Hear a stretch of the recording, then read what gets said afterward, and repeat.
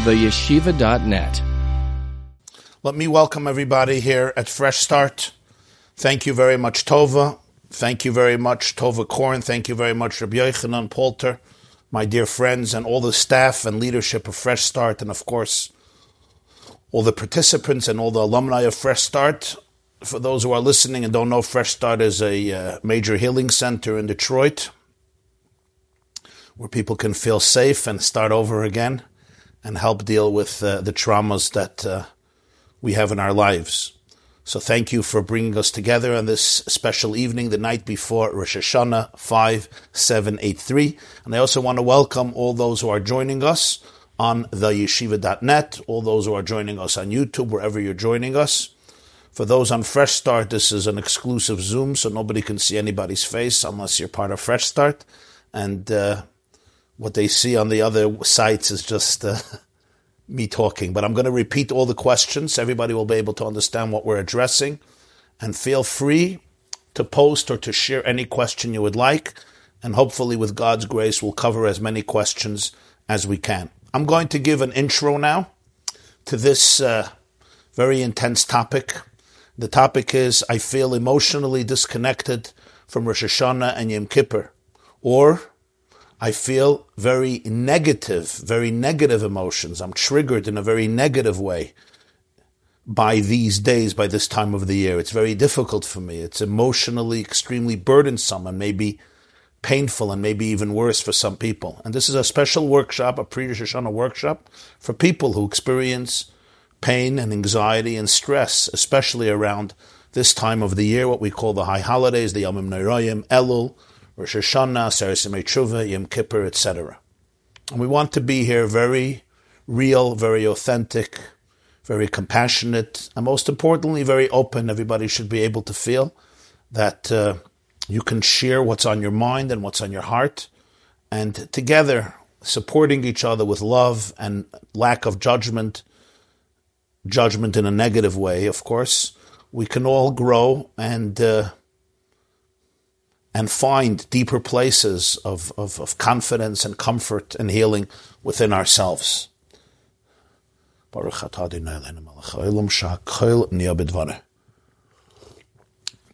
over the next 25 minutes, I'm going to address a few fundamental ideas that I think can be extremely helpful for all of us, and then we're going to go straight to questions. And as I said, everybody can ask whatever you want. There's no taboo, and you don't have to hold back from any question. Okay, this is a place where every question is accepted and embraced with full dignity, and you don't have to be embarrassed or shy or think you're going to be cut down or knocked down or scrutinized or penalized for sharing what's on your mind and on your heart. Because I should say this at the onset, if the whole experience of the holiest days in the Jewish calendar can only be experienced if I'm not being honest with my emotions, and if I can't share myself and yourself with your totality, then is it really worth anything? If the entire relationship that I have with Judaism, with myself, with my family, with God, with my spouse, with religion, with life, is in a way that I have to amputate 50% of my personality or 70% of my personality, tie my hands behind my back and cut off half of my heart and half of my brain, obviously it's a very, very impoverished and a very poor relationship. So the foundation of all these days is that these are days of real openness, when we really want to be able to open up. And openness means I open up about everything that's going on within my life. Now, I'm going to say a few ideas, and I'm going to say this on the onset. These ideas will be worthless if they're heard through the brain. I know we're Jews, we like using our brain, we like using our heads. I'm also a Jew, I know what that's about. But they're going to be worthless, or almost worthless. What I'm going to ask of myself and of you encourages as much as possible to be able to listen to me, not with your brain, but to listen to me with your body. In other words, if your body can trust these words, if it could be somewhat of a somatic experience, to the best of our ability, but if you could just try to absorb this, not with another idea, another lecture, another shiur, another kvetch, another pilpul, another lecture by Rabbi Y.Y. Jacobson, another clip. But really, if I and you can hear this viscerally, with our gut, with our kishkas, with our heart, in our nervous system, it will be far more effective. Okay, insight number one, perspective number one. Rosh Hashanah is defined as the day of coronation. It's the day when we coronate the Ribbono Shel Olam God as the king. And if you look at the prayers of Rosh Hashanah, that is the most predominant theme in the Shemona Esrei and in most of the davening and prayers of Rosh Hashanah is V'simloich atu Hashem Elokeinu levadech. But what does we coronate you? We coronate God. Ki as Shofar Reb Sadia Gaon says is because that's what they did when they coronated kings. They blew the sound, they blew the ram's horn, and the blasts represented the coronation of a new king. In England, they're soon going to be coronating a new king, Charles III, and you'll see the pomp in which the British do it. So Rosh Hashanah is some type of taste. It's not King Charles III. It's Lahavdil, the King of Kings, Malach Malcham Lachem. What does this even mean? What does it mean? If I don't coronate Hashem, he won't be a king. If he creates the world, he needs me or you or somebody else to coronate him. And I think the most important idea is, and this is an idea that's discussed by the Baal HaTanya, the Alter Rebbe, Rabbi Shneur Zalman of Liadi and Likutei Torah, and also in other works. And the idea is as follows. The core of coronation, the idea of coronation is that God, who's infinite, and therefore didn't have to create a world, says there's something in each and every individual person that is so special, that is so beautiful, that is so amazing, that I don't want to be alone in my infinity. Even more important for me, even more important than me being perfect and infinite is that I should have a relationship with you. And that's why the whole creation came about. And the whole coronation is really God's vulnerability and saying and begging and pleading. Gemara says, Hashem asks the Jews, Shetamlichuni aleichem. I want to be connected to you. I want to have a real relationship with you. I'm infinite, perfect. So what can be better than infinity and perfection? One thing, a relationship. A relationship with you. So God goes out of his infinite exclusivity and isolation. It's not really isolation because there's nothing else. But I'm calling it isolation. And it says, no, I want you. The foundation is that there's something so marvelous and something special that Hashem feels in you, in me, in each and every one of us. And says that relationship is worth more than anything. Point number one. Point number two. One of the biggest triggers for people during this time of the year is all the confessions.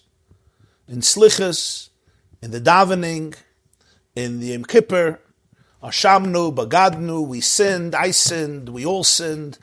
I'm not going to be arrogant and tell you that I didn't sin. I did sin and wipe out my sins, and please wipe out my sins, and I'm so embarrassed and I'm so humiliated. And as some of the questions that came in, I have enough shame in my life on a good day. This time of the year, I go to shul and the shame increases so profoundly. Let me tell you what I feel is the main work, or one of the main aspects of work for every person who's listening to this program, is going to listen to this program. Let me tell you what I feel. And I'm just going to say a little intro. Some of you are going to understand very well what I'm saying, and some of you are not, and that's fine. People throw around the word trauma a lot these days. We know that. But we all know that there's trauma and there's trauma. There are things in life that are aggravating, very aggravating, but that's not the trauma we're addressing. The trauma for which you came to Fresh Start to help heal, or any method of healing that people with trauma are dealing with, is a trauma that really impairs you. It's a trauma that impairs you. It's a trauma that has made you, that has injured your soul, injured your brain, and not just spiritually, but as we know, very, very practically, very tangibly. It sometimes even shows up on the brain. It's traumas that have made us live our lives in a way that was often very dysfunctional. We cannot connect emotionally. Hard to cope, hard to trust people, always feeling judged, hard to feel free, even hard to take yourself seriously, hard to believe in yourself, difficult to think that you deserve any love, any dignity. Somebody who does not have this does not understand what I'm saying. And you know what? Thank God. Baruch Hashem, you don't understand what I'm saying. But those of you who deal with this, it's not just you have a pain in your life. It's a pain that may have caused some of us to shut down in very significant ways, and our methods of living are basically coping mechanisms, always in survival mode, very often extremely defensive, and without even knowing how scarred and injured we may be. And not because of anybody's fault, not because somebody tried to do this. On the contrary, every one of us with trauma would love to be completely free. But the trauma sits in our body and sits in our brains and often paralyzes us. I know this resonates at least with a few people. So now let me tell you something very important. I believe that during this time of the year, every time we say in the prayers, Al chet shechatanu lefanecha, I want to confess for this sin, for that sin. Ashamnu, bagadnu, gazalnu. I have betrayed you. I have transgressed. My negative inclination has overtaken me, and I came so far from you. And I am guilty in all of these stuff.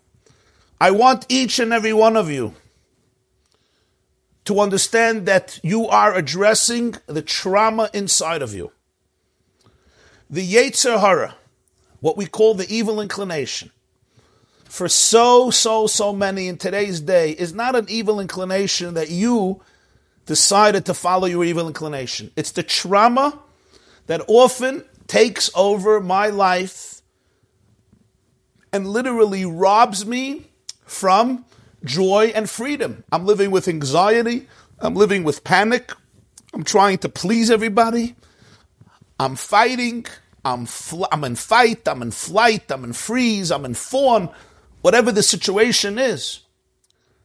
When I talk about I have sinned, I have betrayed, I have been neglectful, don't talk about yourself. Your core is as beautiful and as holy as it can be. I'm addressing my trauma, and that is a very, very healing moment. Because if I do have trauma, the best thing for my life, the best thing for our life is to be able to identify it. To be able to say, yes, my trauma caused me to run. My trauma caused me addiction. My trauma caused me to shut down my emotions. My trauma caused me to detach. My trauma caused me always to ruin every relationship I'm involved when the person gets too close to me, because with my trauma I feel like I'm garbage and I don't deserve to have a relationship. I don't deserve to be loved. I don't even exist. If you can do that, if I can start identifying and saying, yes, my trauma causes me to shut down. My trauma causes me to hurt sometimes my own loved ones. And I don't want to. My trauma causes me whatever it causes me. If I can identify that, and that becomes my confession, instead of a confession that says, I'm evil, I'm horrible, that's exactly what the trauma wants you should say. Don't do that. Address that part of me that has become unfortunately damaged as a result of abuse, as a result of rape, as a result of molestation, as a result of emotional neglect, as a result of developmental trauma, and as a result of various events that may have occurred in one's life, one-time events or continuous events, events that may have seemed big or may have seemed small, events that you may have not known about for 20, 30, 40 years. They were in the subconscious and then they recently emerged. To be able to look at that and own that, that's amazing. I know of a person who's had very, very serious trauma. He's been molested by his father for years, and it affected his whole life terribly. And in his particular case, he became unbelievably defensive. He couldn't let anybody in because it was too dangerous. You know, he had to be a people's pleaser, and he had to always be perfect, and he had to perform well. And he was going through this healing process. And somebody very close to him shared with him some very, very honest feedback about his life. And when the person finished, the person asked this person, this trauma victim, did you take it in a wrong way? Did you feel attacked? Because very often if somebody is in trauma, we can have the most loving conversation, but I feel attacked. Do you feel attacked? And the person responded and he said, my trauma felt attacked. I didn't feel attacked. My trauma felt attacked.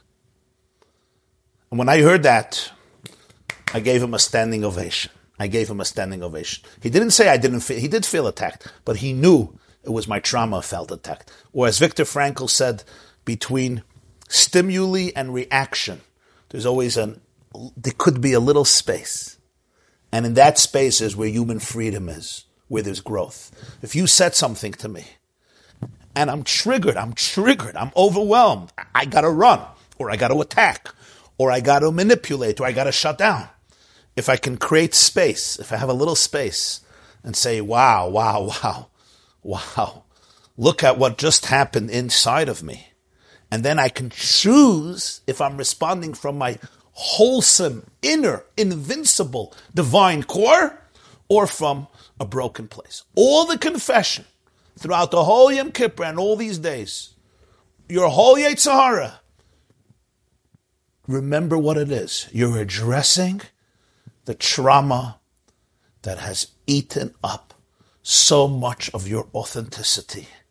And yes, you're asking your Creator to help you live a life not based on the voices inside of me that have been ingrained in me maybe from age 3 or age 4 or age 7 or age 8 or any age that have told me, I don't deserve to be loved, I'm worthless, I'm meaningless, I'm a shmata, I should have died, I'm not allowed to have an opinion, I have no identity, I am a piece of shame and garbage, I am an embarrassment to myself, to humanity, to God.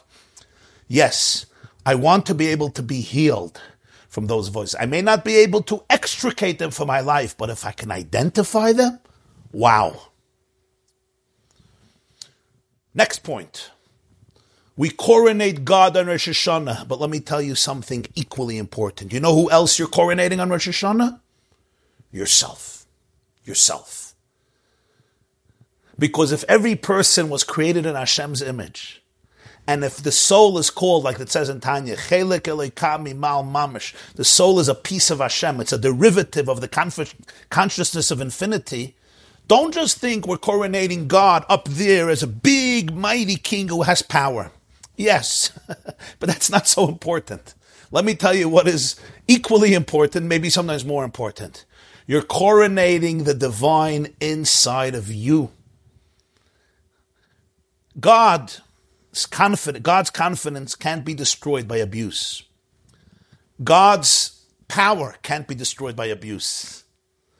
God's inner light can't be destroyed by abuse. God's love can't be destroyed by abuse. When we say that at our core we're divine, it means that you have at your core, you're invincible, you're indestructible. Nobody and no perpetrator can ever snuff out from you your compassion, your joy, your creativity, your dreams, your ambitions, your possibilities, your vitality, your freedom, your curiosity, your creativity, your deep, deep, profound energy and confidence. Nobody can. But who is the king in my life? This Rosh Hashanah we say, Avinu Malkeinu Ein Lanu Melech Ela Ata. I have no king but you. Let me interpret that for all of us tonight. Ask yourself, who is the king in my life? Who is the queen in my life? Is it Queen Elizabeth II? Is it King Charles III? Or is it maybe my trauma? Maybe my anger, maybe my dysfunction, maybe my pain. My trauma is my king. My addictions are my king. My detachment is my king. They rule my life. They run my life. What if you and I can coronate this year Ein lanu melech ela ata. I have trauma. I have brokenness. But who's the king? Who is the king in my life? Who is the one behind the steering wheel? Who is the one that makes the decisions and defines how I father my children? How I'm a husband to my wife? How I take care of myself? How I deal with people, strangers or friends? Who? Is it my trauma that calls the shots? Or is it my divinity that calls the shots? When I can discover on Rosh Hashanah that I'm going to coronate my true king, and that is the godliness inside of myself. Then I know every moment of my life has infinite value. I know that my being is priceless and I don't need anybody's validation. But again, I can't do it with my brain. I can only do it with my body. One final point. The day of judgment. The day of judgment. Somebody told me, Rabbi, why I have felt judged every day of my life. I have never experienced a day without judgment. The judgment was so deep that I didn't even realize what it means to live without judgment because it was just part of the fabric of my existence. I didn't even know what it means to live a life without being judged. This person felt judged and still feels judged constantly by everybody. Somebody walking in the street, you don't even know them. I'm judged. Because the judgment comes from such a deep, deep, deep place. And I know the story that happened to him, and I understand why I know the story that happened. And now we speak about Yemei Hadin, days of judgment. So I think we need to be able to work this out in ourselves. Okay? We all talk about don't judge. We don't want to judge. Stop judging me. I don't want to be judged. Stop threatening me with penalties and punishments.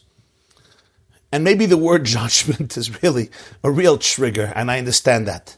But let me ask you a question. And be honest with me. If every one of you that's listening right now or listening later or watching now or watching later has the opportunity to sit down with somebody, and there's 3 things that you know about this person. And it's not you know it here. You feel it in your gut. Your body knows it. Your nervous system knows it. Your kishkas know it. And every part of every cell in your body feels it. You're sitting with somebody. 3 things. Number 1, this person loves you unconditionally, and there's nothing that you can say or do to them or to anybody else that will minimize the love. Number 2, this person doesn't only love you as a little child who wants to see you small and cute, but this person wants to see you blossom, and as they say in Yiddish, vergins you, would love to see you fly and have the greatest success that you are capable of having in life. So it's not just, I love you like this little cute thing as long as you're small and meek and cute and adorable and I can pinch your cheeks, but the moment you're big and strong, I hate you. No. I love you and I cherish you and I believe in you and I want to see you fly. But one more thing. This person also knows everything about you. They know every struggle. They know every painful experience. They know everything that has occurred to you in your home, in your relationships, in your school, in your camp. They know exactly how your brain works and how it was affected by life's vicissitudes and experiences.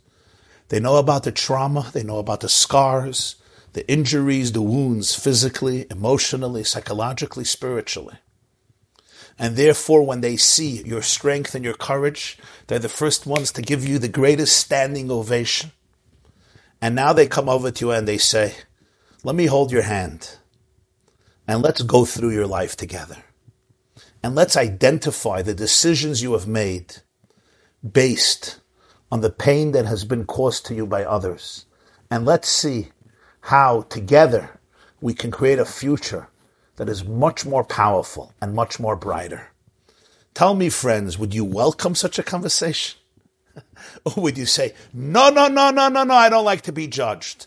You all know that if I could be sitting in the presence of somebody who I know really knows me and doesn't judge me in a negative way. Because they're crazy about me. They want to see me love, and I can feel it. I can feel it. Now, many of us can't feel it, because we never did.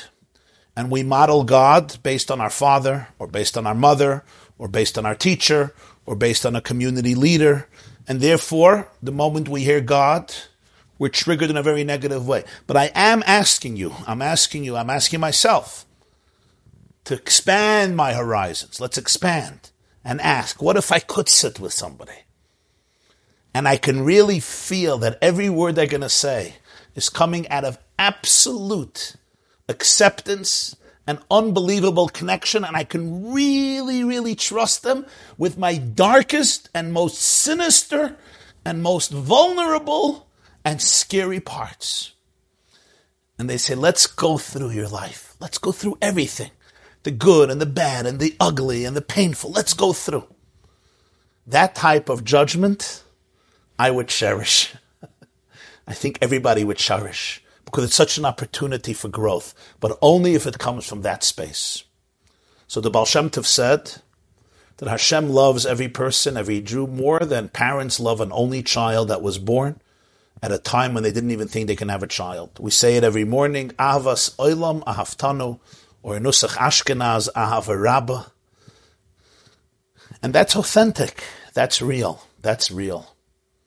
So my dearest friends, I want to bless all of you, each and every one of you, from the depth of my heart, and bless myself, and bless all of us, and bless all of our brothers and sisters, wherever you are, that we should be able to have the courage and the confidence and the support and the assistance from ourselves, from our own inner selves, and from the people around us, to be able to really create new neural pathways, expand our horizons, open ourselves up to the true infinite value and depth of our existence.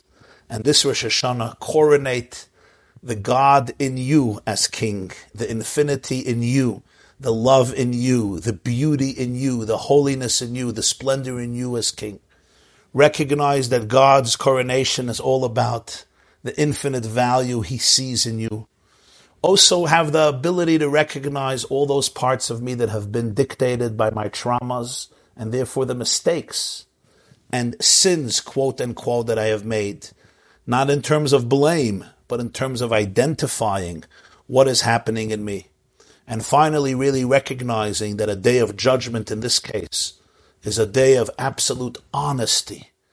Honesty with every part of me in the presence of the one who loves me infinitely, who wants me to blossom infinitely, who I can trust infinitely, and who knows everything about me. This doesn't mean that I understand everything that happened in my life and why it happened. There's a lot of pain. We all have a lot of pain. But if I can really trust that my core self is trustworthy, and therefore I can open myself up to those people and those realities who are trustworthy and not cut myself off from reality forever, then that will, with God's grace, give us all a year of so much more clarity and so much more creativity and so much more compassion. And I bless each and every one of you to be able to find all the healing that you really deserve, all the healing that is already inside of you, but that you should really be able to internalize it, to experience it, to embrace it, to live with it, and to be able to show up to life with your infinite beauty and creativity. Amen. Thank you very much. Beautiful question. Beautiful question, Tova. Thank you. The question was, why am I apologizing for mistakes or things I did, maybe sins or transgressions or hurtful things? And I'm apologizing to God when I did all of these things because of the trauma. Maybe He should apologize to me. He allowed it to happen.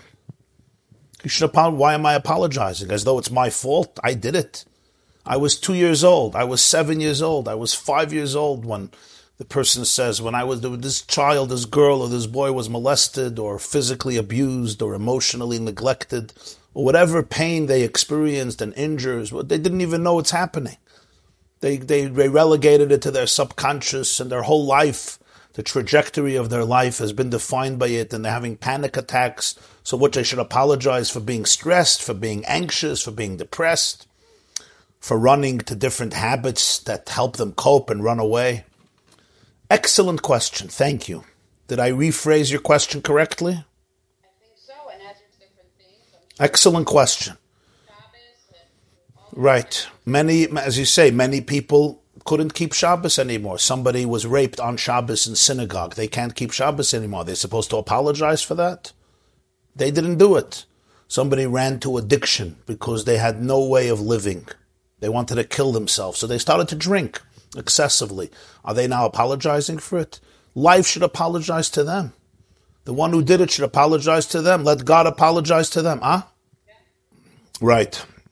People, here's another question. People use electronic devices on Shabbos to run away from their misery and their agony. And then there's terrible guilt because it's a violation of Shabbos. But one second. Why are you identifying my sin? Why don't you identify my pain? The sin came as a result of the pain. Excellent question, and thank you for the candidness and the bluntness. And I want you to hear what I'm going to say, and more importantly, I'm going to ask for something strange. I'm going to ask everybody to believe what I say. I can't ask you to believe what I say, but some of you know me, so you trust me at least a little bit. So I'm going to ask you to really believe what I say. The apologies of Yom Kippur, or of Elul, or of Tshuva, first and foremost, you're apologizing to your inner child. You're apologizing to yourself. Apology does not mean I'm guilty. Apology does not mean I chose to destroy your life and therefore I'm apologizing. Of course, that warrants apology. But let me tell you something, okay?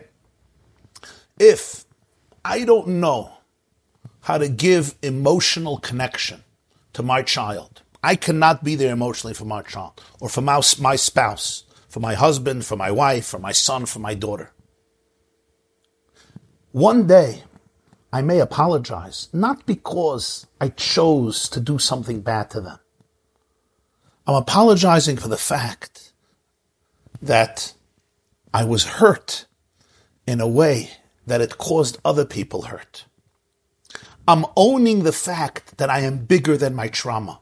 When I can apologize, when I can say I'm sorry, it means that I'm actually in a much better space. It means that I'm not just a victim of circumstances. It means that I'm owning what happened to me and I'm saying, you know what? I realized that half my heart was amputated. Half my brain was shut down. My executive functioning was non-existent. I was acting like a reptile. The first person I want to apologize to is always myself. I told you, when we speak about God, don't only think of God there, up there. Big God. I want you to think about Hashem from today in here. The Hashem inside of you means your divine core, your inner child that is as pure and as beautiful and as sacred as it gets. I'm not making this up. When we call the soul a chelek elekami mal, it means Hashem is not just, as Uncle Moshe says, up, up, down, down, right, left, and all around. That too. But the first and foremost, I want to talk about the godliness inside of you, inside of me. Can I apologize to my inner child and say, wow, I'm so sorry that I wasn't here for you. I'm so sorry. I'm so sorry I didn't know what you're going through. I didn't know that you went into hiding. I didn't know that this is how you felt about yourself. And you were covered up by all of these shells and all of these wax museum characters and all of these, what's called in spiritual literature, all these klipos, all these husks and shells that cover you up. I'm so sorry to all the parts of me, like, in IFS, all the parts in me that had this burden of becoming protectors and firefighters and not be able to be creative and live out their full potential because of the pain that happened to me. The moment I can acknowledge that, not in a way of blaming myself, I am evil, I am a monster, because that is part of the abuse, but in a way of really shedding a tear with compassion for what I went through. That's the deepest form of saying I'm sorry. The deepest form of saying I'm sorry is when I can have compassion and feel bad for what happened with empathy, and my tears can flow in a non-judgmental way. We are used to, and I know this is hard because we're used to, God is judging you. You're bad, you have a Yetzer Hara. And I'm asking of you to start thinking of it differently. You're not bad. You're not bad. In fact, most of you, I don't even know about your Yetzer Hara. I do know about your trauma. I want to substitute the word Yetzer Hara for the word trauma. Can I apologize to my inner child?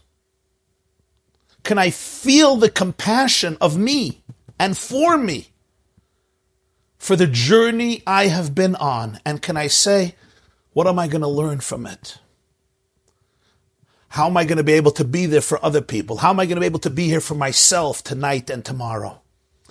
That type of apology, I think, is very, very special. But again, don't listen to the word apology as, I apologize, Master, because you're right and I'm horrible. As you said, the person is not guilty.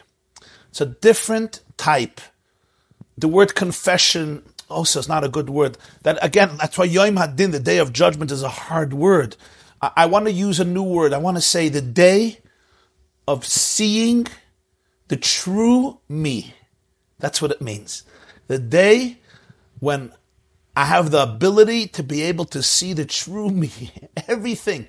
And that means, first of all, my power, my beauty. And when I see that, I'm going to say, I'm sorry.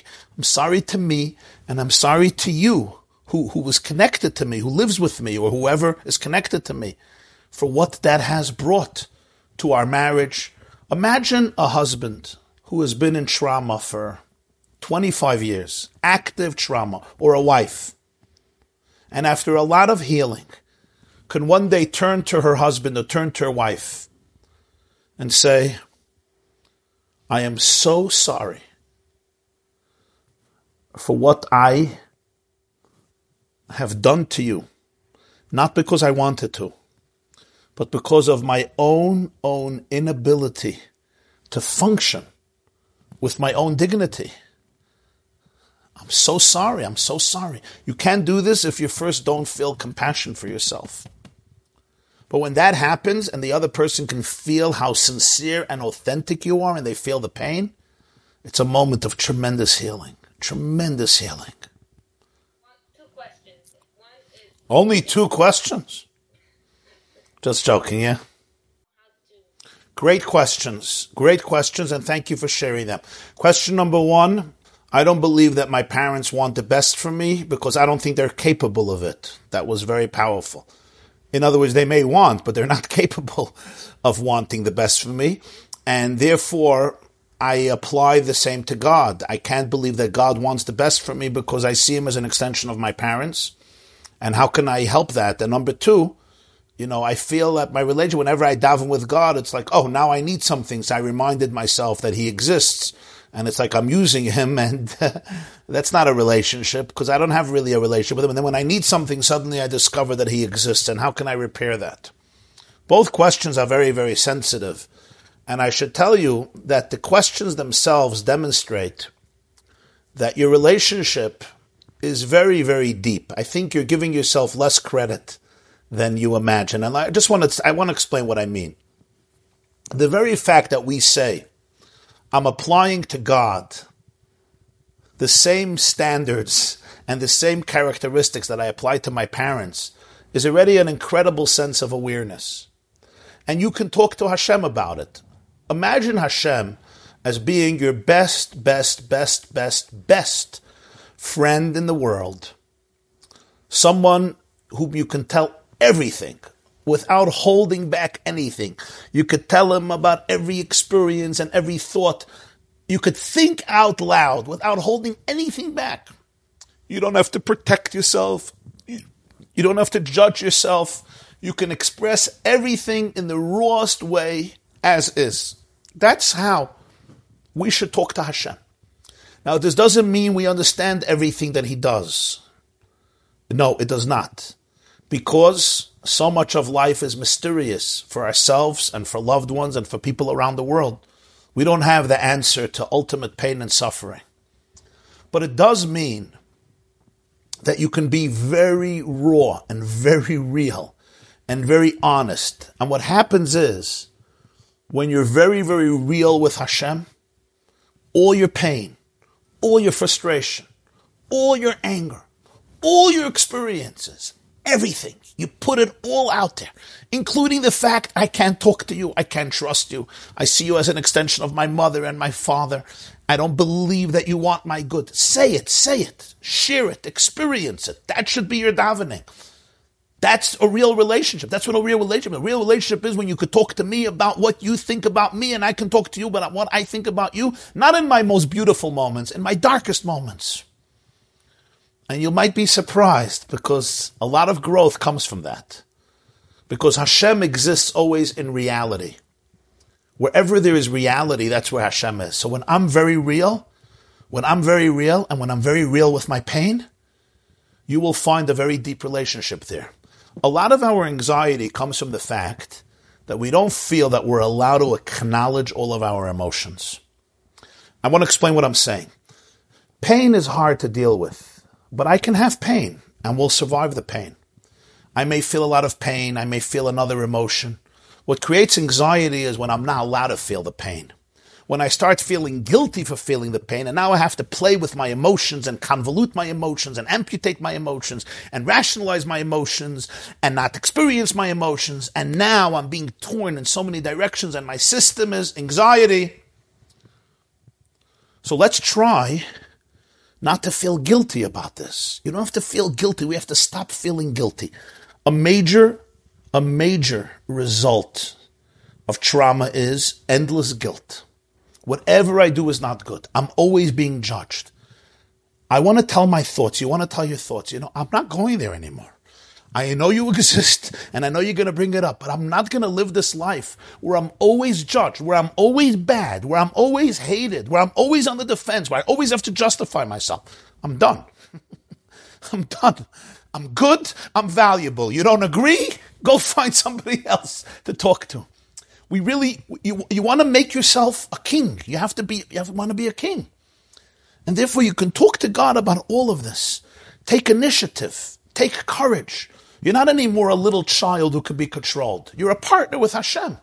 You're an adult child. Talk to Him. Be honest with Him. And then you won't feel that davening is just you're coming for your needs. You're not only coming for your needs, you have a relationship. Somebody writes here, I didn't keep Shabbos this week. Am I going to hell? I'm not going to be going to Shul on Rosh Hashanah and Yom Kippur. Am I going to hell? I know so many non-religious people, they never go to the synagogue. And they have a good life. It seems like the whole Rosh Hashanah Yom Kippur is just one big brainwashing. I hate it. I'm stopping to go to synagogue. But I'm afraid of hell. Wow. I hate going to slichas. It drives me crazy. The prayers are sickening for me. They trigger me very, very badly. Should I just stay home? Or should I go to the synagogue? Okay. So let me answer these questions, at least touch on them. The first thing is as follows. We cannot have any relationship with God and with Judaism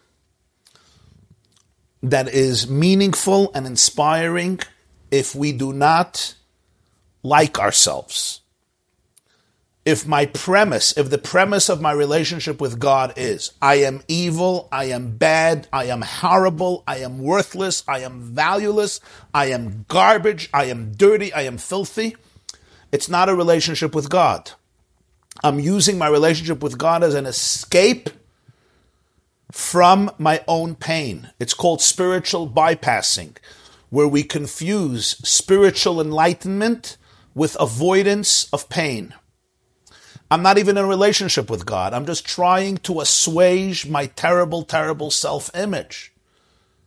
In order to have a real relationship with anybody, I first have to have a relationship with myself. So the moment Judaism is about, you're horrible, you're evil, go to shul and you will find your salvation, because you'll do a mitzvah and you'll go to paradise and you'll avoid hell. It's not Judaism. It's just running away from terrible, terrible pain, and I need healing.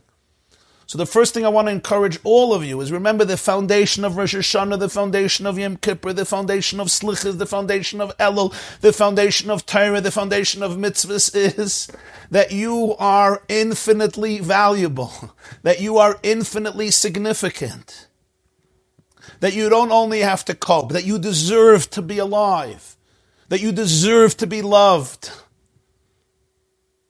that you are at your core amazing, you're full of creativity, and you're full of curiosity, and you're full of compassion, and you're full of clarity, and you're full of confidence and inner strength. Now, I may not relate to that, I know. I need healing. I may feel judged the whole time. I may just be coping. I may not trust anybody in the world, not even me. So your main avodah, your main work, Rosh Hashanah, is to start trusting yourself. What I said before about coronating the God in yourself, I wasn't joking. That's your main work this Rosh Hashanah. You don't have to copy other people. You don't have to emulate other people. You're good. Your main work is to be able to be honest and real and authentic and develop self-love. And this will be the greatest thing you can do Rosh Hashanah. And you're never going to hell because you're taking care of yourself. You know when you go to hell? When you don't take care of yourself, you're in hell. Huh? Beautiful question. It says, I see. It says in the Ethics of the Fathers, Pirkei Avos, don't believe in yourself until the day you die.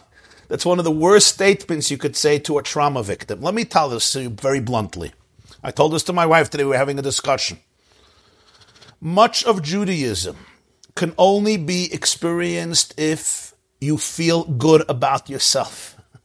If I feel that I am non-existent. In other words, if I'm in an active state of trauma, you have to be very careful because I need to heal. Just like it says, Yom Kippur, if somebody is starving to death, they have to eat. And a Hatzalah member gets a call on Rosh Hashanah to drive to take somebody to the hospital, he has to drive. The same God says, I want you to eat on Yom Kippur. Say, no, I'm not eating on Yom Kippur. If the doctor says you have to eat and you don't eat on Yom Kippur, you're doing the same sin like somebody who's supposed to fast and they're eating. For you, the mitzvah is, the way you celebrate Yom Kippur is through eating. If I am in a place of very deep pain, the greatest gift you can do for Rosh Hashanah and Yom Kippur for yourself is take care of yourself. Notice the triggers and be healing and be compassionate and realize that's what it means you're coronating God. God says, I want you. I don't want a shmata. I don't want you to feel as this horrible, horrible person. I want to be your king. I feel that it's important for me and you to have a relationship. Think about that. But if I think that I'm worthless, where is this? So the whole experience is based on this profound pain that we all really need to work on. So don't feel guilty if you need to stay home. To connect, it's fine. You could stay home. What is hell and paradise? Let's do a little healing with hell and paradise.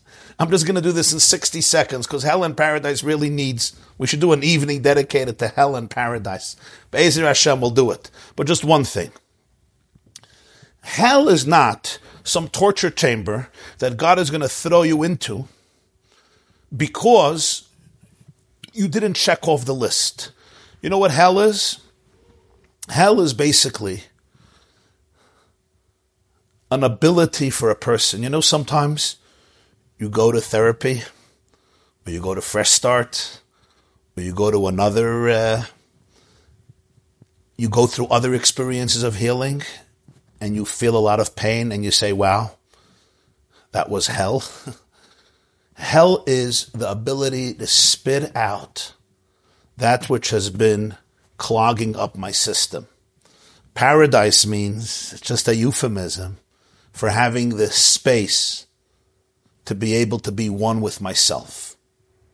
You're not going to hell for the fact that somebody caused you tremendous trauma and you're trying to survive. That is the hell you're in. Your job is to acknowledge that, to have compassion for it. Now, you speak about the fact about Shabbos. My guess is that you're having a very, very difficult time with Shabbos, and something with your devices is helping you escape. I'm not saying you're going to hell. I don't judge anybody, and God knows your pain better than anybody else, maybe even better than you. What I would encourage you is to really become curious what is happening, because you could learn a lot. You could learn a lot from it. And when you learn a lot from it, you're going to grow. So we have to stop worrying about, if I don't do this, I'm going to hell. God knows everything about your life, and He knows your challenges, and He knows your struggles. Now try to reach out to yourself from a place of compassion, from a place of empowerment, and say, what would my life today look like if I allow the King inside of me to be my divine self and not my trauma self? In terms of going to shul and not going to shul, let it be a decision on based what you need. Maybe slichus is too hard for you. Maybe it's too hard for you. Maybe the people are too hard for you. Maybe you can go for an hour on Rosh Hashanah. Maybe you can't. So you could stay home. I would encourage you to hear the shofar or to blow the shofar. That you could probably do at your home, or you can ask a neighbor or a friend to do that. And when the shofar is blowing, I want you to meditate on this. Tkiya, that's your innocent child. Shvarim and Trua is the brokenness of life. It's the sigh, it's the sob. Work it through. And then there's Tkiya afterwards. The wholeness that comes after that. And then there's Tkiya G'dayla. The long blast, which is the wholeness that comes after we work through our trauma. Because there's nobody in the world that is as powerful and as loving and as compassionate as trauma survivors, as people who have taken their trauma and transformed it into a catalyst for growth. You all know this about yourself. So the Tkiya G'dayla only comes after Shvarim and Trua. So even if you stay home, I would encourage you, if you can, to hear the shofar. If the shofar blowing causes you a crazy trigger in terms of an emotional breakdown, then that should be reconsidered as well. Because again, safety is the most important thing. But the essence of Rosh Hashanah is not to go to shul. The essence of Rosh Hashanah is self-compassion. Hi, Gatzbach. Thank you so much for taking my question. My parents are very difficult, and they punished me anytime I wasn't perfect. I'm in my 40s. They haven't spoken to me for a year. They only have 2 kids, and they cut me off. I relate to Hashem. Despite listening to Rabbi Jacobson's wonderful shiurim for the past 5 or 6 years, I still think Hashem is like the IRS and the speeding cops, and I want to keep a low profile so He doesn't notice me and punishing me. I mean, intellectually, I could give a beautiful shiur that's not true. But still, I feel like just interact as little as possible, because then He'll take note of me. And I even once learned you don't say someone's name in a Yiratzon for the Shalom. They just have strep throat, because you don't want to bring attention to the din. So I know it's not true, but this is how I feel, and I don't want to daven. I don't want to do commerce. I want to just, drive within the speed limit, pay the minimum taxes so I don't get in trouble. I'm sorry, that's very painful. And you know what? I relate the same way to Hashem, and therefore my attitude is just keep Him out of my life as much as possible. The minimum, He's like the IRS. He's like a speeding cop. I want to just drive. Very good metaphor. Drive the speed limit. So the police doesn't notice me. God doesn't notice me. I don't want to have to do with you. Don't have to do with me. And life will be much simpler. Wow. It's such an important question because it's real and authentic. So first of all, thank you. Second, I'm very sorry about the fact that your parents don't realize what a loss it is for themselves to be able to cut off a child And, I wonder what they're dealing with, but whatever. They didn't reach out to me, so it's not really my business. But I know that you're suffering, and it's not just today, it's the whole life, your whole life, your relationship with them. And all I can do is bless you that you should have the strength and the fortitude and the courage to be able to know how to respect yourself and your boundaries and give yourself the attachment that you need. Because when we didn't get attachment from our parents, friends, it's very, very hard. It's very hard. King David says, David HaMelech says, my father and mother have abandoned me, and God took me in. And that's my response to your last question. We all need attachment. I don't know anybody who does not need attachment. If you're a person, even if you're a mammal, we all need attachment. Attachment is the key. The first thing the Torah says that's not good is Loi toiv heyoisa adam levadai. It's not good for a person to be alone. The antithesis of addiction, we know today, is not sobriety. The antithesis of addiction is attachment. Attachment first and foremost with ourselves, with our real selves. Not easy. Attachment with our loved ones. Not easy. I have found, and I think many of us have found, that very often, if we can view God in the proper perspective, that can become a major source of healing and comfort and attachment, especially for the one that we did not get from Avi Ve'imi. That's what David HaMelech says. We say the whole Elul and most of Tishrei. Why do we say it? You think we created this workshop pre-Rosh Hashanah for people who are upset and get triggered? David HaMelech, David Hashem Oiri, my mother and father abandoned me, and God takes me in. So I understand that we often look at God like we look at our father. And if my father is completely detached and out for lunch and doesn't even know who I am, that's how I'm going to look at God. And I just want to get out of his way and I don't want to have to do with him, which is fine. Okay. And you know what? If you're in that space, the first one who understands it is God. Remember, God loves you. So when God sees your pain and trauma, he's not afraid of it. He has compassion. What I would encourage you is, because it may be healing, is to open yourself up to a different type of God. And that is a God who wants your attachment and believes in you and wants you to fly, wants you to succeed. Whatever talent you have, resource you have, life you have. For me, the first and foremost definition of Hashem is the one who conceived you in love, who is crazy about you. The day you were born is the day that he said, my world and the world is incomplete without you. And look at something else.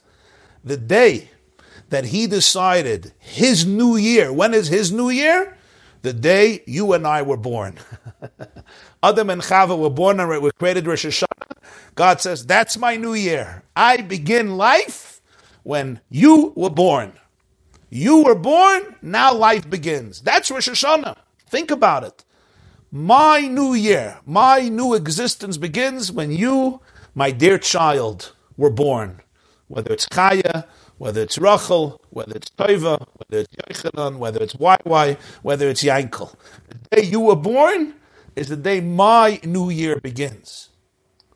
And therefore I conceived you. I want to see you blossom. I want to see you succeed. This idea of avoiding him so that he shouldn't notice me, it's very cute. It's very cute. And you know what? Emotionally, it may feel that way. And you know what? You have to respect that. You have to respect that. I would just encourage you to realize how my son does this to me always. He puts, when your kid puts their hands in front of their eyes and they think you don't see them, right? You remember that? You remember that? We did that as kids. You put your hands in front of your eyes and he thinks you don't see them. I see you, I see you, I see you. So it's really very cute because he says, listen, I don't see you, so you for sure don't see me. So I just want to say that's possible. You know what? It's cute. And I'm sure Hashem is laughing like we're laughing. You put your hands in front of you and say, I don't see you, you for sure don't see me.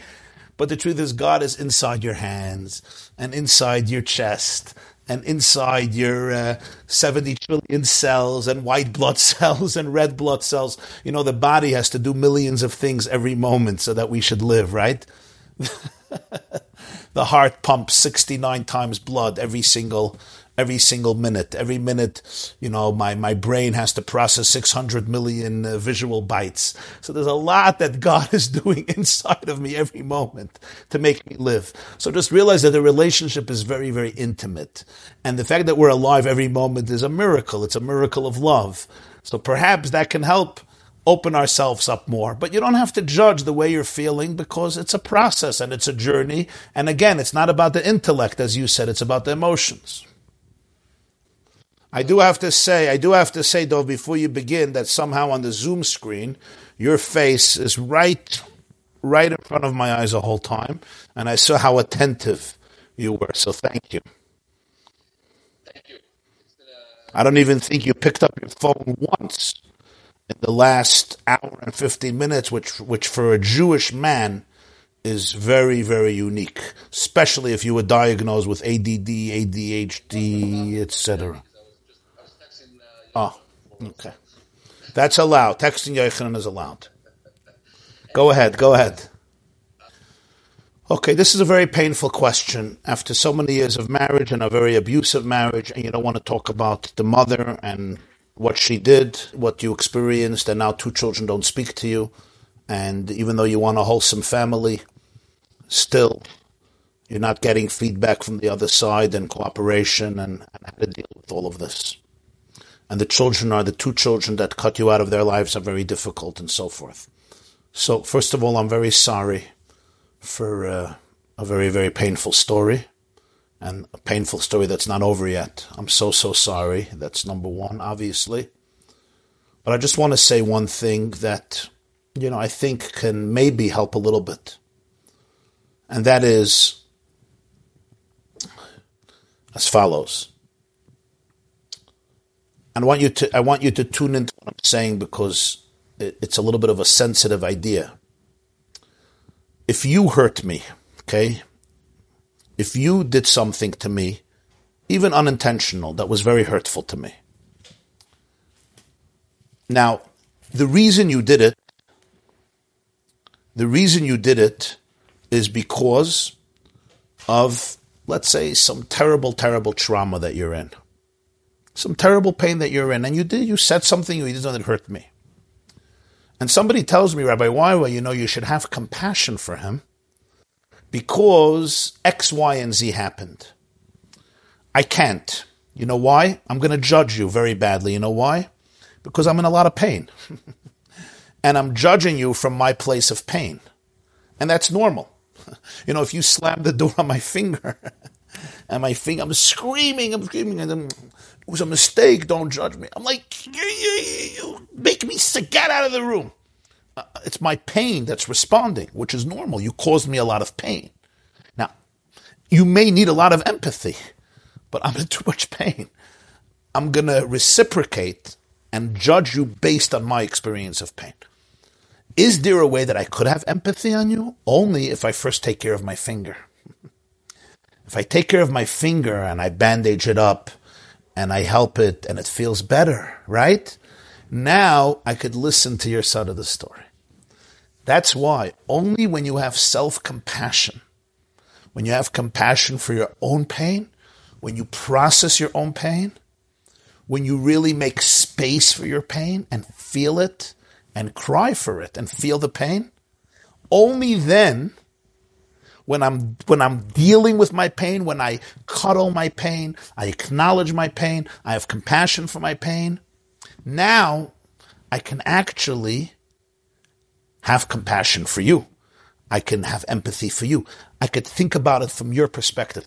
People make the mistake, have compassion. No. First have compassion for yourself. First feel all your pain. Cuddle it. Give it a space. Once it has space, it's dealt with, it feels safe. Now, I could go to the person who caused this pain and actually think, wow, what have they been through? This is so important because paradoxically we think, right, if I have too much compassion on myself, I won't have compassion on you. It's the other way around. If I really have compassion for my pain, I can have compassion for you because my pain already has space, so I don't have to judge you based on my pain. I can judge you based on you. Now, in parentheses, I'm going to tell you something very profound with Hashem, okay? There's a lot of pain towards God. And because of that, there's a lot of judgment towards God. You cannot have compassion for God if you don't have compassion for yourself. Only when you have a place to take care of your pain can you then ask yourself, why would God want me to go through this experience? And you may come up with some very, very powerful perspectives. Why am I telling this to you? You get it? You with me? You get it? So this is so important. You're in a lot of pain for good reason. You need to create a lot of space for that. And you need to take care of it, whatever you need to do for that. And then you could respond to your children from a place of empathy. They have their pain. They have been in a marriage that's been dysfunctional.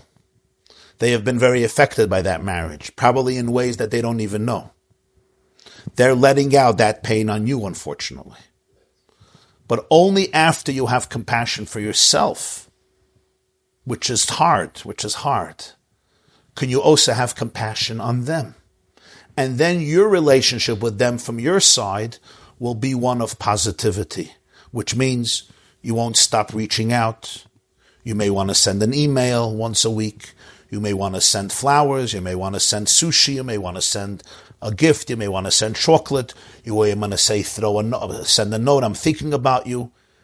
And from your side, give them the attachment and the wholeness that they desperately need so that one day, hopefully, when they can heal more, they'll be able to appreciate who their father is. But you'll only be able to do that if you can process your own emotional pain. Amen, amen, amen. It should be a year of healing and recovery. Healing and recovery. And the same is true with your relationship with your ex as well. Why do you think you did that? Why did you shared with a colleague at work your trauma, which was sexual by nature, and as a result you were fired, and you can't forgive yourself for sharing it with her or with him, and they, I guess, shared it with others and they fired you from your job. But why do you think you felt compelled to share it? Did you speak to them about their sharing it with others and having you fired? Did you speak to them about it? Okay, let me just, so you're feeling horrible about yourself that you were so stupid and you shared a very intimate sexual related trauma with somebody who couldn't deal with it. And I guess they went to the people on top and you were fired from your job. First of all, I'm so sorry. This is a painful story. But what I would say is this. It's very painful. But is it maybe possible that you're desperate for a support system and you're craving real companionship and you want to have people in your life with whom you could feel comfortable to share what's happening inside of you. And maybe your inner child is very, very trusting, like all of our inner children. And maybe, particularly, this would be my suspicion because I don't know you, maybe you're particularly want to be close to people and want to trust people and have an essential nature where you want to be attached and you want to be connected and you want to be able to be vulnerable and you want to be trusted. And perhaps it was damaged or covered over and you're trying to heal that. And when you heal that, you sometimes go to the other extreme of trusting too much in the wrong people. Is that possible? Yeah. So it's coming from something beautiful inside of you, and that is that you really want to be able to be vulnerable with people. You want to live in a world where we can be open with each other. And instead of judging each other, we should embrace each other. So that's a compliment for you, because that means that if you can really find your own inner strength and resources, you can become a beacon of comfort for a lot of people.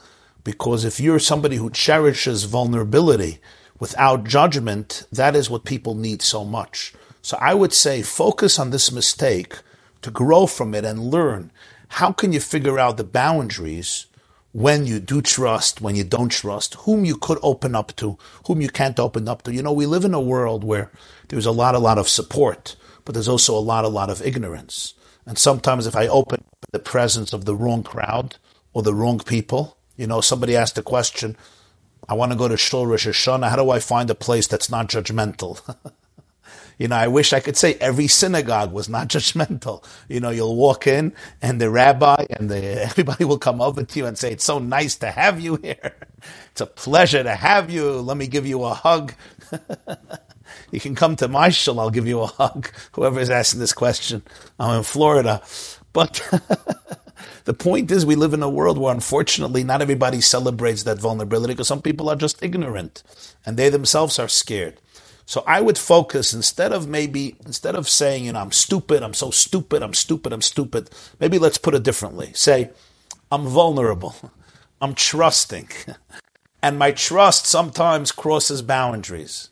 And I want to learn from this experience of how to figure out when to open up and when not to open up. Because when you can master that and also have a very strong support system of people whom you could open up to, whether it's people in family or people in therapy or friends, etc., ultimately your healing will allow you to become a person who creates that safe spot for other people so that you know what people don't need when they open up, which is somebody right away running and telling somebody else and judging them. So turn your pain, I would encourage you, feel your pain, have compassion, and then turn it into a springboard for awareness and leadership. I like it. I'm going to take it easy on myself. That's a good resolution for the new year. Tova, you heard?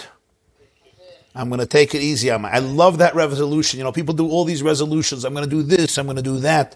I like this. I'm going to take it easy on myself. Very good. Very good resolution. That's going to give you paradise. Thank you. Absolutely. Wow. That's very heavy. So basically, your father passed away from cancer when you were 1 year old, and you've been carrying this grief and sorrow your whole life, and you feel that it really paralyzes you. Somebody wrote here in the chat that I've been so hurt from God that he didn't protect me when I was a child. How can I ever forgive him for this? How can I forgive him? And that's a huge question. Whether you lost a father or a mother or you were abused, how do you forgive God? And as you said, that you still feel like a child even though you're an adult because you're still grieving like a child. So, this is obviously a very, very big and colossal question and dilemma. So I just want to address a few points, if I may. First of all, I'm so sorry to hear this. It's very painful to hear, and I'm sorry for your loss. And I know it happened so many years ago, but it's still happening. So I'm sorry. And sending you all the hugs and love and empathy. I would say 2 points. Point number one is, I think it's so important to be able to allow yourself to grieve now. Maybe you didn't grieve as a child. Maybe nobody can be there for you as a child. And I think it's very important for you to do the grief work and really experience all the processes of grief. They speak about the 5 stages of grief. I think you have to give yourself permission to be able to grieve that loss. The loss of being 1 year old when your father passed away, and you still feel the loss. You don't have a father, you never had a father, and that's very difficult. I just spoke to somebody a few days ago, not to compare. He had a father, and his father raped him from the age of 4 till the age of 9. And he told me that at the funeral of his father, he was crying. I said, why were you crying? He says, I wasn't crying for the father that died. I was crying for the father who died when I was alive.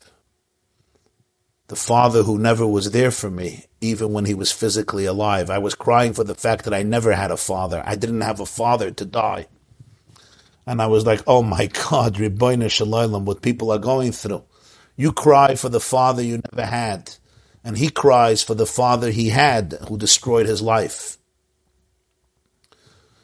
It's very, very painful, and we need to go through that grief. We have to go through that grief work with a lot of compassion for everything that caused you. You need to give yourself permission. Maybe you need support. Maybe you need to do this with somebody who's an expert in this. But I think there's a lot that's bottled up.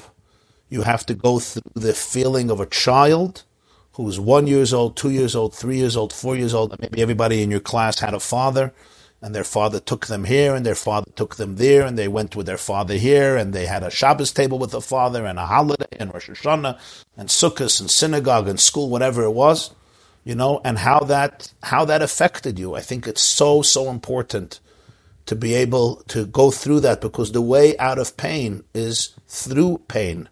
We can't just bypass pain. That's number one. Number two, I think it's extremely important after you do that to be able to also do your grief work with God. And this comes to the question of God.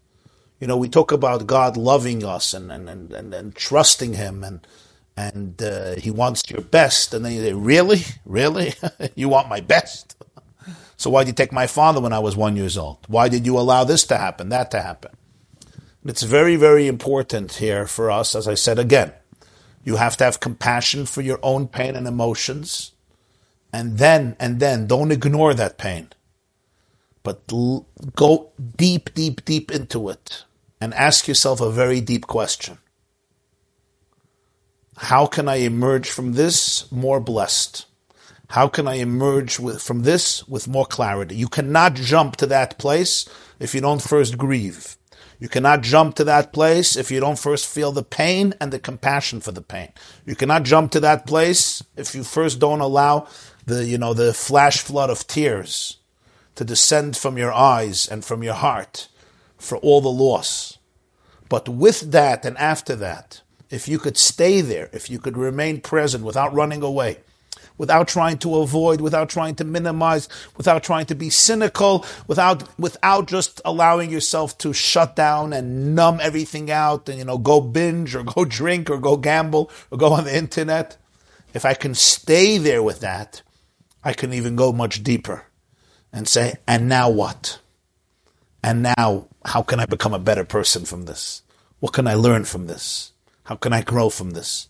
When Jacob is attacked in the middle of the night by an adversary, and he tries to kill him, and he can't, he maims him, he dislocates his sciatica, and it's morning, and the adversary says, leave me alone, I gotta go.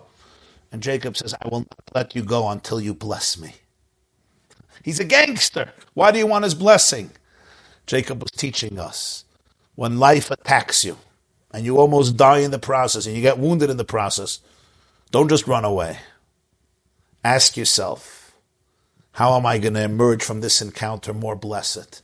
Look at the adversary and say, I will not let you go until I know that I'm going to emerge from this terrible, painful encounter more empowered, more invigorated, more enlightened, more compassionate towards myself and others, more loving.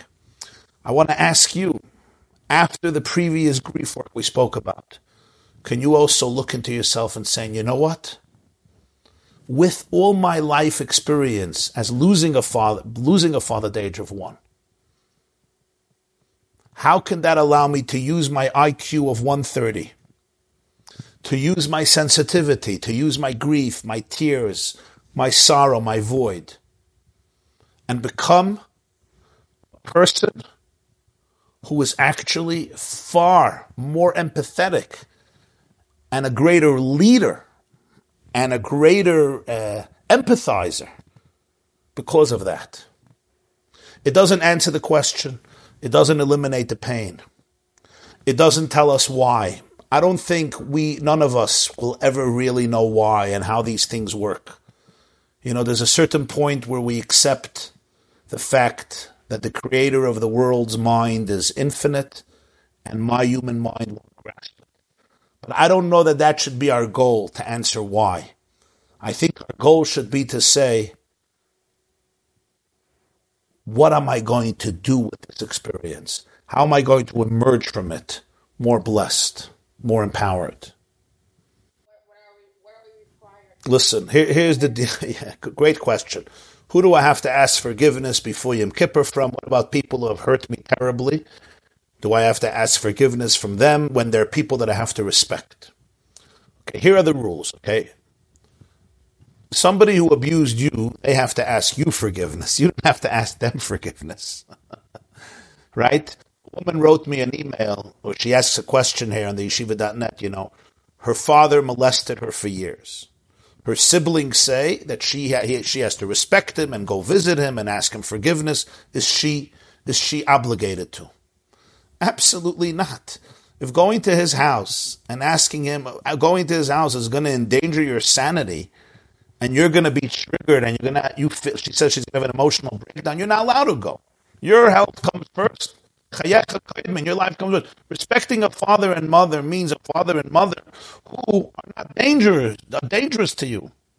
If a father is a danger to you, and by respecting him, you're going to endanger your own life, there's no obligation to respect him. Besides, respecting a father doesn't mean that if your father raped you, you should say thank you. Respecting your father means that if you have a father who's functional and normal and behaves like a father, and he asks you to do something for him, it's a big mitzvah to do it. Even then, you have to know what the boundaries, what you're obligated, what you're not obligated. But if it's somebody who hurt you so badly, then he has to apologize to you. Especially, he never apologized to you. So that means he's getting away with murder. So you have to respect yourself. Respect yourself. If somebody abused you, they have to ask you for forgiveness. And then you'll decide whether to forgive them or not. You may not be ready. And if you're not ready, you're not ready. That's fine. It's normal. Don't feel guilty that you can't forgive somebody who raped you. You may not be ready for it. You may not be ready for it. Remember that. You're not going to hell. They're going to hell. They're already in hell, and they want you to be in hell. Don't let them keep you in hell. That's number one. Number two, some of us, because of our trauma, feel that we always have to ask forgiveness from everybody. Our default mode is, I'm guilty, I'm bad.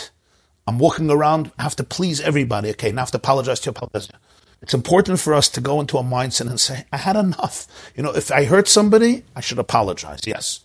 If you hurt somebody, if you insulted somebody, if you did something inappropriate, even by mistake, again, I slammed the door at your finger. A person came over to me the other day in shul, and he said that he came over to me and asked me a question, and I was in a rush, and, I ignored him somewhat, and he felt very hurt. He felt hurt that I just, ignored him, and I just said, not now, and he felt very, brushed off. And I realized he was hurt. He was hurt. Did I have intentions to hurt him? No, I had to go somewhere. I was in a rush.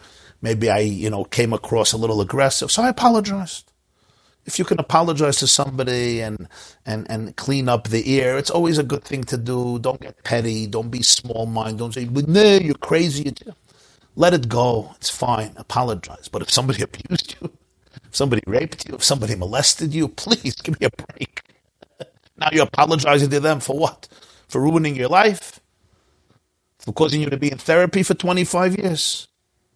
I don't understand. What's this cruelty? First they murder you, and now you have to apologize to them. That's ridiculous.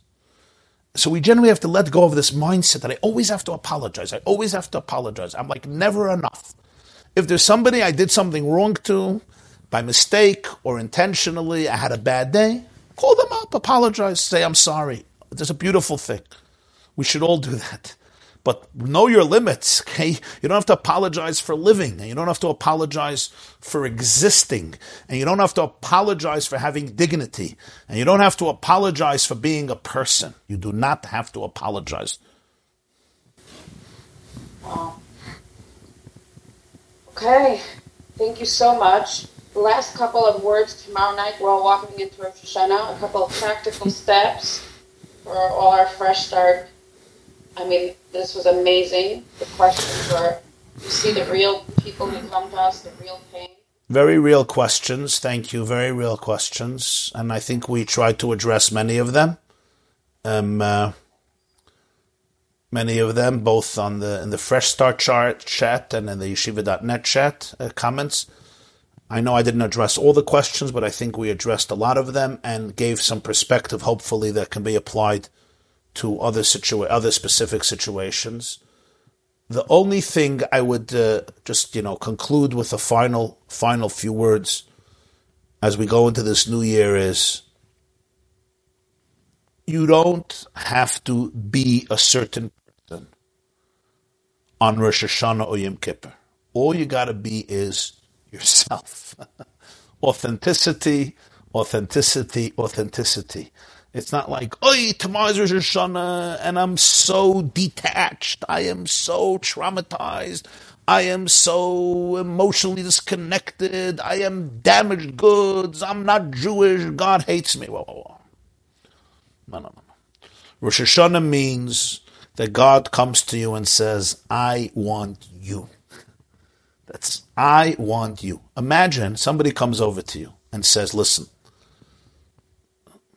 let's say you're not married yet, okay? And a man comes over to a woman and says, listen, I got everything. I'm rich, I'm wealthy, I'm affluent. I got every comfort in the world. I'm popular, I have friends, I'm successful. But all I really want is you. All I really want is you. That's it. It's you that touches me more than anything else, and I want to be with you for the rest of my life. Would you want that? And you feel their sincerity, and you say, absolutely, we're in. Rosh Hashanah, that's what it is. God says, listen, I'm the creator, I'm an infinite, I have everything. What I really want is, I want you. All I want is you. I want to be with you. Me? Yeah, you don't know me. No, I know you. You the way you are right now. I want you. You know me. You know how messed up I am. You know how many issues I got. You know, I've been in therapy for 33 years, and I'm still in therapy because verbal therapy hasn't helped, or maybe helped very little. Do you know how many wounds I have? I want you. I want you. I see you. I see your full light. I see your glory. I see your potential. I also see your weaknesses, and I want you. But I'm an addict. But I didn't do Shabbos. But I didn't come to shul. But I didn't come to shul in 9 years. But this one, I got it. Okay. I'm not saying there's no healing, but I want you, and I'm never going to let go of you because I love you and I embrace you.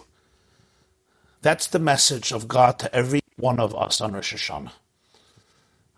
And I encourage all of us to say, you know what? I want to show up to that. If you want me with all of me, I want to show up to that. And may we show up with our authentic selves and without judgment and without self-loathing. And a beautiful and amazing and successful and healthy and prosperous and blessed year to each and every one of us. A year in which you can have real compassion for yourself and thus real compassion for others. A year in which you could feel real self-love and therefore love to others. A year in which you can reclaim your innate serenity, wholeness, inner confidence, and infinite power. Shana Tova, and thank you very much. Thank you, Thank you, Rabbi YY. And on behalf of everybody at Fresh Start, thank you. And a good Kibbutzim Diyar. On behalf of many of us at Fresh Start, they're asking All our loved ones. you again. Be'ezer Hashem. We'll be together not only once, we'll be together many times. We'll find the right time, but we'll do it Be'ezer Hashem again. And everybody should have a ksiva v'chsima toiva, Hoshana toiva m'sukkah. You know, it says, one of the students of the Baal Shem Tov writes, we talk about the books, the books that get opened on Rosh Hashanah, and gets written down in the book, to life, to death, or the book is hanging till Yom Kippur. And he says, the books are open, and we're the ones who write down in the books. We're the ones. That's what he writes. The Shloisha Svarim, we all have 3 books that we can write. I decide if it's going to be a year in which I'm going to live fully, or it's going to be a year in which I'm going to be a dead man walking, or it's going to be a year when I'm going to vacillate between life and death. So I encourage all of you and bless you and empower you and ourselves and all of us that we should be able to have the courage to be able to open our books and inscribe and seal our books and say this is going to be a year in which I'm going to allow my highest angels to come out, in which I want to choose to show up to life fully, without fear, without being timid and without being dominated by my injuries, but rather saying, I want this to be a year in which my true innermost power, pre-abuse, can emerge in its full glory. Amen. I look forward to reading your book throughout the year. Thank you so, so much. Good night and good Yom Tov and a happy year. Thank you. This class is brought to you by theyeshiva.net. Please help us continue the classes. Make even a small contribution at www.theyeshiva.net/donate.